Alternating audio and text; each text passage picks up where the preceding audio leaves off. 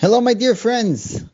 Vayerev vayiboiker. This week's Parsha Torah says Vayerev vayiboiker. There was night and then there was day.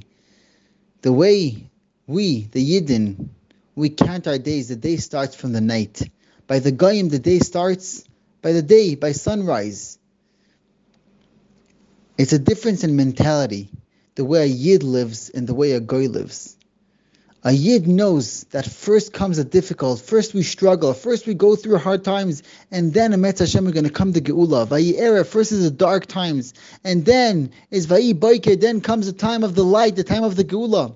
But by the Goyim it's just the opposite. They live first a comfortable life. First they have their Boiker, and then comes their Laila, then comes their punishment on all the suffering that they did for Klal Yisrael. You could see also on the Shabbos.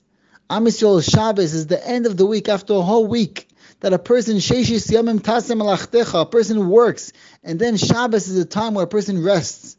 But by the Goyim, the Shabbos starts on Sunday. First we're here to enjoy, first we're here to party, and we don't care, we don't think about what's going to happen later.